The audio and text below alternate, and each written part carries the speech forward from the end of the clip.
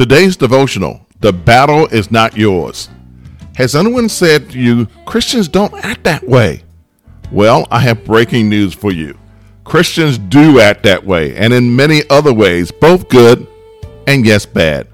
Paul in Romans 8 says, even though Christ has freed us from sin, the power of the flesh still rages within us. We can win this battle when we realize it is not our battle to win. Instead, it's the Lord's.